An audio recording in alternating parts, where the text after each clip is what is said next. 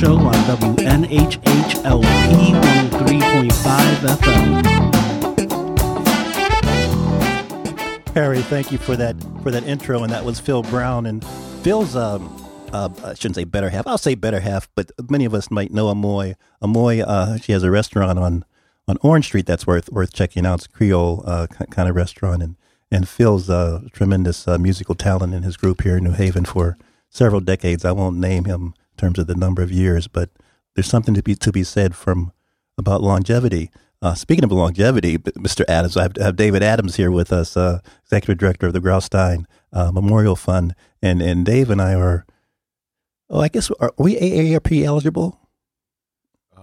I would think so. You would think so? Yeah. By several years. Probably, yeah. So you have some OGs in the house, so we're always trying to revive and renew and refresh ourselves. And as David has been here about 15 months in the New Haven area with the Graustein Memorial Fund, almost 3 years? Almost 3 years, excuse me. Almost 3 years. Next week. Okay, happy. So yeah, we got to have a birthday party or something. Light a few candles. So 3 years, time flies when you're having fun, as they say, as executive director. And we're going to talk about the Graustein, the William Casper Graustein Memorial Fund in kind of detail. And I'm going to begin to talk a little slower because we really want to unpack what David has been up to over the last 3 years. And in terms of his being up to, he's been diving in, due diligence to the max, not necessarily in terms of, although it's very important what their external persona is in terms of grants, but what's going on foundationally, what's going on infrastructure-wise, what's going on from a team-building standpoint, what's going on in terms of the world of philanthropy in the macro sense, and then in the micro sense, what is the mission and purpose of moving forward of the William Casper Graustein Memorial Fund. And David has written that before. I just want to say definitely go to the website. A lot of information is there. But even the mission statement is just so incredibly packed, rich, and I would even say wealthy, David, in terms of its nuance, its implicit nuance, and as well as its explicit kind of connotations. But the mission of the William Casper Graustein Memorial Fund is to achieve equity in education by working with those affected and inspiring all to end racism and poverty. I just want to read that one more time. And as I was mentioning to David before we went on air, that just that sentence alone is a 2-day discussion, as you mentioned now, and it still is a 3-year discussion. But the mission of the William Casper Graustein Memorial Fund is to achieve equity in education by working with those affected and inspiring all to end racism and poverty. David, welcome. Thank you. Tell us about that. I mean, that's more than a mouthful. Yeah, I mean, I think it is a pretty packed statement, as you said, and reflects, I think, a rich legacy of a family foundation and of a team. When we think about the board and the staff at the Memorial Fund, we really do think of it as a team. We really have worked together, and it was really the work of that team that really got us to that statement, that was able to reflect on all that had gone before with the Memorial Fund, the impact that happened, which was very significant, and all that needed to then be addressed as a part of the new work going forward. So yeah, it was quite a statement when it was arrived at ultimately by the board, but it was done so in partnership with the staff. And the transition, what would you say in terms of elaborating the change from the past mission statement to this one? And of course, you were brought on board. Was this kind of in place before you came? Were you instrumental in kind of making this shift? Just the transition phase, I'm curious about. There was already some discussion and sense of a desire to deepen and broaden the work of the Memorial Fund before I got there, but I think that there was also a real understanding that it wasn't something that could really happen overnight, and there was a natural inflection point with a new executive director coming on board and an opportunity to do this in a planned and thoughtful way There's a level of thoughtfulness and patience that I think is reflective of the family that the Memorial Fund emanates from, and a real desire to do things in that kind of deep, reflective way. And you mentioned again, this is the Tom Ficklin Show, and David Addams is with us, the executive director of the Graustein, William Casper. I just want to say the full name for the family homage, William Casper Graustein Memorial Fund. And under your working definition of equity in education, you mean by equity, and I'm reading here, we mean the just and fair inclusion into a society in which everyone can exercise their individual agency, et cetera. But the working definition, that's you talk about environments and preschool to adulthood and birth to adulthood and opportunities and resources. And then they're ending the racism and the poverty connection. I mean, unpack some of that for us. Well, I think there was an understanding, and this actually also goes fairly deep into the family legacy as well, that equity in education is not just something that happens in a classroom or in a school. It really is an understanding that opportunity doesn't just happen on an individual basis, and is very much a reflection of the state of the society that we live in. The Graustein family is very much aware of how education was able to be instrumental in their integration as an immigrant family into the United States and their success, but also a reflection of the fact that they were able to integrate into the identity of whiteness in America, and that education provides certain advantages and privileges for white Americans that it does not provide for all Americans. And so there was a real reflection on the need to address issues of race and poverty, as well as how they impact both in the classroom and the school, but how the environments outside and around the school affect education and affect the ability to take advantage of opportunities and to even take advantage of whatever success and achievement one is able to achieve within the educational environment. People of color have been able to overcome many obstacles for generations and succeed in the educational arena, only to then run up against additional barriers. And that regardless of whatever degrees you acquire or other achievements that you are able to reach intellectually and academically, you still bump up against the structural barriers of racism in this society, and the fact that there appears to be a need to have people on the bottom, disadvantaged, in poverty, and that we need to address that. David, you're provoking me here. That's what you get paid. That's what you get paid to do. If you say so, I say so. Okay, I say provoking in a good way, because the thought that comes to mind is, and we were chatting a little bit about this offline, based on what you've said in terms of structural, systematic oppression, if you will, in contrast to individual maybe achievement from time to time. The world of philanthropy, the philanthropic world, the largesse that's available that some families have been able to accumulate. You've been focusing on that as well. I mean, that's your focus too. What is the role, the purpose? I was looking at Darren Walker's letters, and we're going to refer to some of your letters as well. But there seems to be if not a tumult, a really radical shift about has the philanthropy world contributed to the oppression, or can it be part of the liberation? Well, it's both. There, I think, has been an emerging awareness for some time in the world of philanthropy of how philanthropy exists specifically because of exploitation and oppression, that the wealth that makes philanthropy possible is only something that could have happened, with some people really being able to take unfair advantage and benefit unfairly.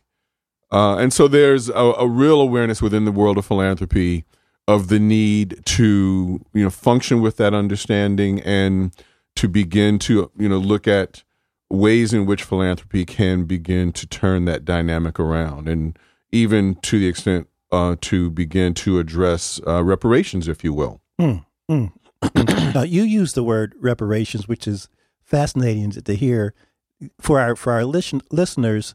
And I'm not being facetious or sarcastic. It seems as I get younger, David, as I chat with people. I was at an event last week, and the gentleman did not know who sang our national anthem, James Weldon Johnson, the Negro national anthem, did not know that there were 3 verses, and he had to kind of refresh his memory right before he went on to sing, and then he literally mutilated and ravaged the song because he did not know the modulations. And again, I'm not mentioning his name per se, but I'm just saying that the word reparations might have resonance for you and I. But explain a little bit what that, for those of people that might be hearing literally the word reparations for the first time, although just the blind spots that we all have, including myself. Sure. The idea of reparations, I think, has to really take into account the whole trajectory of the African existence in America and the experience of people of color since the arrival of Europeans and since the creation of the whole system that exists here, and has to take into account not just what I think a lot of people tend to think of when I think of reparations in terms of economic recompense, which is certainly a part of it, but also the whole idea that a whole people's agencies were taken away. I mean, there were also lives lost and dignity, and just lots of horrific tragedies that took place. But that the whole idea of how this society was structured is a reflection of who was able to exercise agency and who was not able to do so, except at the peril of life and limb and other kinds of ignominy. So to think about any idea of reparations really has to look at the whole community, the whole body of people, the whole trajectory, just the whole idea of even the way the image of people of color was constructed for hundreds of years, and how the work to address that has been only at the hands of people of color themselves. There has not been a joint project of reestablishing the idea of love and respect and a real belief in the dignity and the value of people of color in this society. You're listening. The voices you're hearing of, again, this is Tom Ficklin, and you're hearing the voice of David Addams, the executive director of the William Casper Graustein Memorial Fund. And to go to their website for further information, I really strongly encourage you to do so. It's wcgmf.org, wcgmf.org, or just type in William Casper Graustein Memorial Fund. You've, as we've talked, again, you mentioned the sincere effort to build your team to create a working environment, because regardless of whether you're manufacturing widgets or juice or cars or spilling out media like I do, and sometimes people even accuse me of being a word propagandist, but I'll accept that. But separate from your grant making activity, you're working on your culture, your organizational culture, and you have a person on staff to kind of speed up and accelerate that process. Yeah, and I wouldn't even say separate from the grant making process. Okay. Once that mission was adopted, it was very clear that we could no longer do philanthropy in the way that the Memorial Fund had done it, which was still different from, I think, what most foundations have done. But it also meant that we, really had to be mindful of the legacies and traditions and habits and practices of philanthropy that were inherited, and how that would have to be deconstructed. And ultimately, a little over a year ago, we brought on board Janae Woods Weber, who is an activist, who's trained as a lawyer, but who has been on the front lines in Connecticut with the Black Lives Matter movement and many other activities, engaging in direct action, and came on board. Her professional work after practicing law also and was involved with working with Everyday Democracy. doing various trainings in the areas of diversity, inclusion, and equity around the country. And I thought that it would be of real value to have someone like that on board to help us begin to work on our inner organizational culture, who we are, how we manifest our values, and how we engage and interact with community and other partners. And so we've been involved in that process. Janae has really dived in and been very both instructive in helping us think about and being very intentional about our organizational culture, and really helping us to reconstruct what it means to be involved in the process of philanthropy and how that impacts our relationships, both internal and external. Boy, that's so key. And as people are probably listening, although they may not be thinking about it consciously, just as when we mention the word philanthropy in this area, of course, the New Haven Greater New Haven Community Foundation comes to mind, and some people might know the Ford Foundation or the Knight Foundation, et cetera. So the chance to kind of talk to you one-on-one on the air about your particular niche, if you will, and your strategy really helps me to kind of see the differences. And in fact, how do you see yourself positioned in terms of different from, say, the Hartford Foundation or the Fairfield Community Foundation or the foundation here in New Haven? You know, different types of foundations have different mandates and structures. Community foundations play a very specific role in terms of convening the community around the idea of identifying and addressing, specific needs that community has. And I think community foundations are frankly some of the most important institutions that we have in the United States. As a family foundation, and there's a whole sector of family foundations in this society, most of whom fly below the radar, quite frankly. I have to say, when I went to my first family philanthropy conference, I was shocked at the number of people there that you've never heard of. But some families, like the Graustein family, do take on the very public responsibility to, be visible as a foundation and to be held accountable. Indeed. And I think that's very much a reflection of the family. Not every family foundation does that. Many intentionally don't want to be known and don't want to be scrutinized. And, because it's a free country, as they say, that's their right. Yes, indeed. And they've earned the money to express, put their money where their mouth is, that's so to right. speak. That's right. And speaking of putting I'm being somewhat joking about the money where the mouth is, but to have a mission to achieve equity in education by working with those affected and inspiring all to end. I mean, you could have just said just to achieve equity in education, period.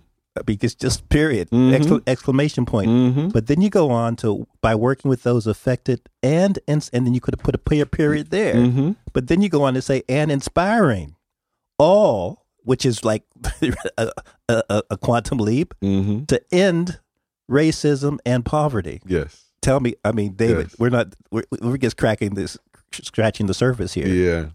Yeah. So just a quick, little story. At the point at which that vote was taken, and with that particular language, Jeannie Graustein was sitting next to me, and she turned to me and she was like, "I'm sorry," because she felt like, "Wow, this is really overly ambitious," and I'm sorry that we're doing this to you. And I told her, I said, it's all right, because I do believe, I had a high school teacher who used to say, if you shoot for the moon, you might get over the bush. And I do think it was valuable to have the board adopt that very ambitious goal. Yes. Yes. The idea in 15, to adopt a mission that just said equity in education would have frankly raised more questions than it answered. We've gotten to a point where, 60 years after the Brown decision, and even long, before that, you had any number of cases spurred primarily by the NAACP Legal Defense Fund and other strategies promulgated by any number of entities throughout the entire country And there's no general consensus as to, one, what equity is, and certainly what equity in education is. And so we wanted to begin to unpack it and understand that, and especially in the context of being philanthropy, that we can't do this as charity. We can't do this for anybody. Oh, good. And that, that the first iteration really did have to manifest this idea that we would be working with people affected by, these dual evils in our society of racism and poverty. And that, while we certainly have a lot of goodwill and, some pretty good ideas, that we could not really be effective without working with the people who are affected, that we have to engage and bring into the process the people for whom the stakes are really much higher. Yes.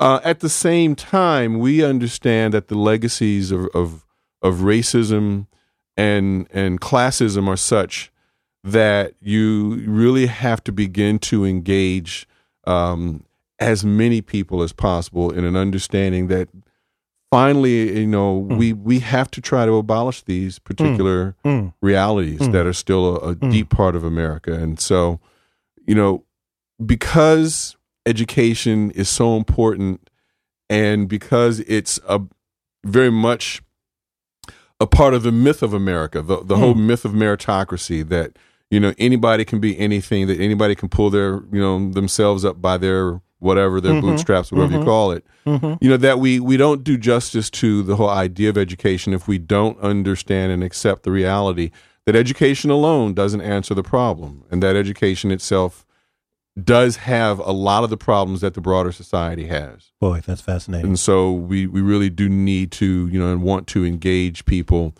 in the process of finishing the project. Not that we're the first to identify this problem or to start working on it, but to finish the project of abolishing racism and poverty in our society.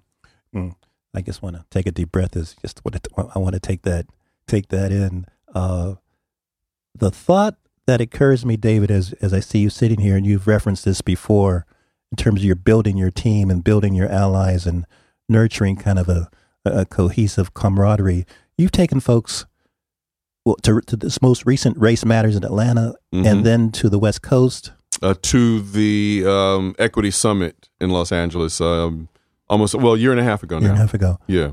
What's that? What was that all about? I mean, literally, your innovation and creativity is just something that continues to strike me. Well, honestly, I've been a lifelong learner, and any opportunity that I have, frankly, just to grow myself, I've tried in every way to do so. And when we adopted this mission, it became clear to me that we did not have a lot of innate knowledge or intelligence on these topics as an organization. That clearly we had staff and board members, who, we have some pretty amazing people on the team, but collectively it was not something that had been a focus in a way that we could say, we can hit the ground running. And that one of the opportunities, and we've done a lot of internal things, we created something which eventually has become called the Justice Literacy Program, where we will bring in a speaker, read a book. We read Ta-Nehisi Coates' book, Between the World and Me, and discussed it, as a board and staff team. We brought in the head of Latino Justice and invited some of our peers in philanthropy to hear him and to engage in a conversation with him. And so going to the conferences is in that same vein. But at the same time, we felt that this was not a learning process that we could keep to ourselves. In the same way that we invited our peers in philanthropy to hear Juan Cartagena discuss the state of civil rights and social justice for Latinos, that we wanted to invite, peers that we've had in Connecticut as the Memorial Fund, for years throughout the discovery community, to engage in this learning process with us. So we took 60 people to the Equity Summit in Los Angeles, probably the most Connecticut people at any one time. 60 on your own plane? 60, well, not on our own plane, but we definitely, it was funny. After a while, there were people at the conference saying, I keep running into these people from Connecticut. What's going on? And then we took about 40 people to the Race Forward conference in Atlanta, 2 days after the election, which I think was, both fortuitous timing and frankly, very helpful. Mm-hmm. Mm-hmm. Anything for 2017? Is that motif? Is that strategy still on the drawing board? Or honestly, we've been both, I think, fairly opportunistic and adaptive in terms of figuring out, where are we now and what would be a useful kind of tool. The thing that's really, I think, gratifying is that I don't have to initiate those ideas and concepts as much. So the team now comes and says, all right, there's a conference, a seminar that's going on. I'd like to take, some grantees or some, philanthropy partners. And so it's morphing and evolving in a way that, I think reflects the fact that the organizational culture work is happening. See? And people are beginning to sort of look at the ways in which that can happen. That's a good manifestation. We hear this word transformational leadership, but regardless of what you call it, you can see the seeds that you've planted manifest themselves. Thank you. Yeah, so you're a planter, you're a plantation. Well, I won't go there, but but some blacks did own slaves, but that's a different story. That's a different show. That's a different show. That's a different show. Yes, it is. Again, you're listening to the Tom Ficklin Show, and I'm with David Addams, the Executive Director for 3 years of the William Casper Graustein Memorial Fund. I used to work for Empower New Haven, David, and right across the street here from the offices of WNHH, and I worked with Kia, Kia Levy. So tell us about Kia, because to have these key components, and just I want people to kind of understand the flavor and the Creole nature, and really the cross-cultural, just the polyglot of what America represents. But how does an organization move ahead, almost regardless of what your product is? You need key people, new titles, new roles, new identities to kind of help us all be citizens of the planet moving forward. Right. So Kia is a part of the work that evolved, again, out of our understanding of the need to both build our internal capacity as an organization, as well as to build and support the external capacity around social justice work in the community. And so we decided to create some equity fellowships. And those were opportunities where people could be supported financially while they were doing some work in partnership with the Memorial Fund internally, but also doing or pursuing their work or their goals outside of the Memorial Fund as well. And Kia, is the first equity fellow that was brought on board because of her track record of work in the community in a variety of ways. And she has been, I think, really instrumental in just kind of continuing to build that internal muscle, that cultural, social, intellectual muscle in terms of being able to really grasp and be thoughtful about these issues, build out the structure of the work going forward. But also, she has had the time to work on some key projects that have mattered to her. I know one of those has to deal with school discipline issues and how they reflect the disproportionate impact on Black boys in particular in our society. So we've been very proud and pleased to have Kia as a member of the team in this Equity Fellowship, and are continuing to build out the Equity Fellowship project. We have 2, and we will be bringing 2 more on, and are going to be interviewing some finalists for those last 2 positions shortly. Tremendous.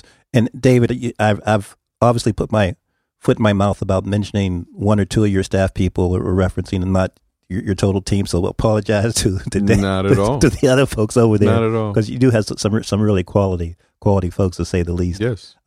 Again, you can go to the Graustein website. And David, you did a letter. You wrote a letter in 2015, kind of a letter to the community, and a letter in 2016. I didn't know if you wanted to kind of take a look at any one of those, and anything kind of jumps out at you, because I know you're probably preparing your next letter as well. A lot of foundations do this, but as I read yours, and even the closings, your closings are articulate. You're a graduate of Columbia Journalism School. That's correct. And a graduate of the law school as well. So it doesn't come as any surprise that you can construct a few sentences from time to time. I can put a few words together. Unlike other people, but we're not going to go there down in D.C. But I just wondered, as you sit here in front of me and look at what you wrote before, if anything jumps out at you, either in terms of elucidation from what you've penned prior, or what's kind of what's germinating in your mind, maybe even as we speak. Honestly, these are not individual efforts. These are really a reflection of a collective process. And I am privileged to, kind of have the title and be the voice or the face in a variety of ways. But this is really a reflection of the dialogue and the discourse that's really being engaged in literally on a daily basis. There's a joke that the most important meetings take place in the hallways at the Memorial Fund, and that, we're constantly meeting in some way, shape, or form because, there's so much to figure out. And no one, you can really tell that no one stops thinking about all of the implications of this work. I mean, it's not the kind of mission that, you can sort of put it to bed at 5 o'clock and go home and, watch your, reality shows or whatever. And so there's a lot of ferment, and that's really what I see when I look at this.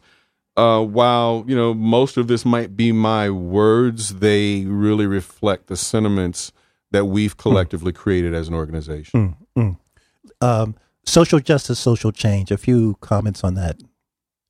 How those phrases, we hear them so often articulated. Sometimes we're becoming stereotypical, but I was really so excited to kind of chat with you that you're bringing really real life reality and extended definition to not just the metaphor or the phrase or the vision, but how we can really become part of it, and how it can affect us, and how we can embody the term, embed the term, become the term. Yeah, I would have to say we acknowledge that, we have kind of stuck a toe in these waters of social justice, that the social justice movements in America and around the world are vast and deep and diverse and complicated. And, there's no one consensus as to what any of that means. What we, want to do is to promote the idea that we want to live in a just society and that we don't. And that while there are many positive things about the United States of America, there's a lot of work to be done, a lot of challenges that we face, and we want to play a role in that. We want to really do the most that we possibly can to make an impact. And for folks, and I appreciate you sharing that for folks, and you're doing, I can understand, well, I appreciate what you're saying, and I would say you're doing what you can, and it's even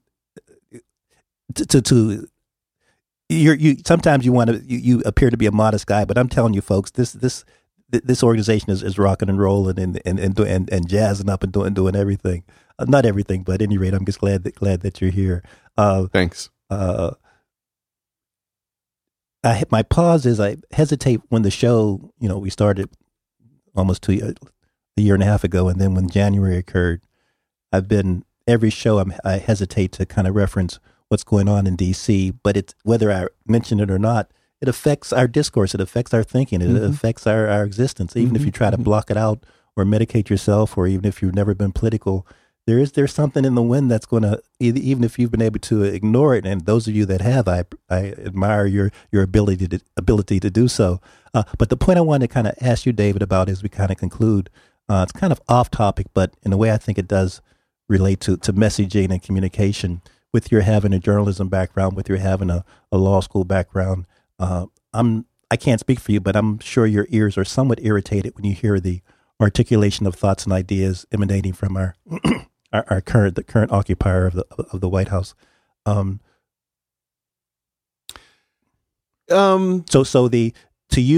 specifically, my question is, I don't think we even, because you read the New York Times and you see articles kind of condemning. Never in the history of I think of America has so many negative adjectives been used toward a sitting president. But I don't think we even have language now to describe. Dystopia comes to mind, but I don't think we really even have language to describe what we feel and see and think. I'm going to approach this from a different way. This would be great. I think that, yes, there's a lot that could be said that's negative about this. In many ways, a lot of these dynamics have existed for a long time. A a lot of young people don't realize, and I've tried to sort of share, with young people, including my own young people, that one, social justice movements and oppressed people have overcome many obstacles for many, many generations and centuries. What I find most positive about the current development is that, it really kind of makes it impossible to delude oneself that we don't have work to do. And so it's become very clear that there are people in our society who are still fairly clueless about some important things and who are stuck in, some real, I don't know if time warps is the right word or are really not in touch with reality. And so, I think that to the extent to which the work has to be completed, it's really important to know what the work is. And I think that if we're not clear what the work is now, then we'll never be clear, because this is about as clear as it can so get. That's okay. Good. I think it's important to know. It's important to know the work. You can't do an effective cleaning if you don't know where all the dirt is. So a strategic opportunity. I think this is a very strategic opportunity, because I think that we got a little too complacent. 8 years ago, President Obama made it clear, after he was elected and then after he was sworn in, that he could not get his work done if we did not push him. And I don't think we really heard that clearly enough. And so, whatever way we're able to overcome this current situation does not mean that the work is done, that whoever we're able to then get to lead the next, charge is going to need our active support in every way. And I don't even see, the loss at the Democratic National Committee vote as so much a bad thing as it does outline the geography and geometry of the work to be done going forward. I think it's always unfortunate to just sort of see this as a loss and be upset about it. Yes, as opposed to understanding. At halftime, the Patriots didn't go, "Oh hell, we're losing." They were like, "Okay, now we know what we have to do." And so I say this is just sort of a sign of what we have to do. Yeah, we're down 28-3. We have work to do. That's you have, if you'd like, 30 more seconds for the last word. Again, this is the Tom Ficklin Show. Really look, it's always a pleasure to be here and talk with you, and honestly, to really bring the Memorial Fund out into the community in any way possible. We are reaching out to have conversations in community. We welcome input. Please go to the website and you'll see what we're doing and how you can engage with us. Tremendous. David, thanks as always. Thank you. Harry, thanks for kind of manning the board and kind of giving me the signals, and we'll see you next Monday. And this is the Tom Ficklin Show, and our guest has been David Addams, Executive Director, Graustein Memorial Fund. Talk to you soon.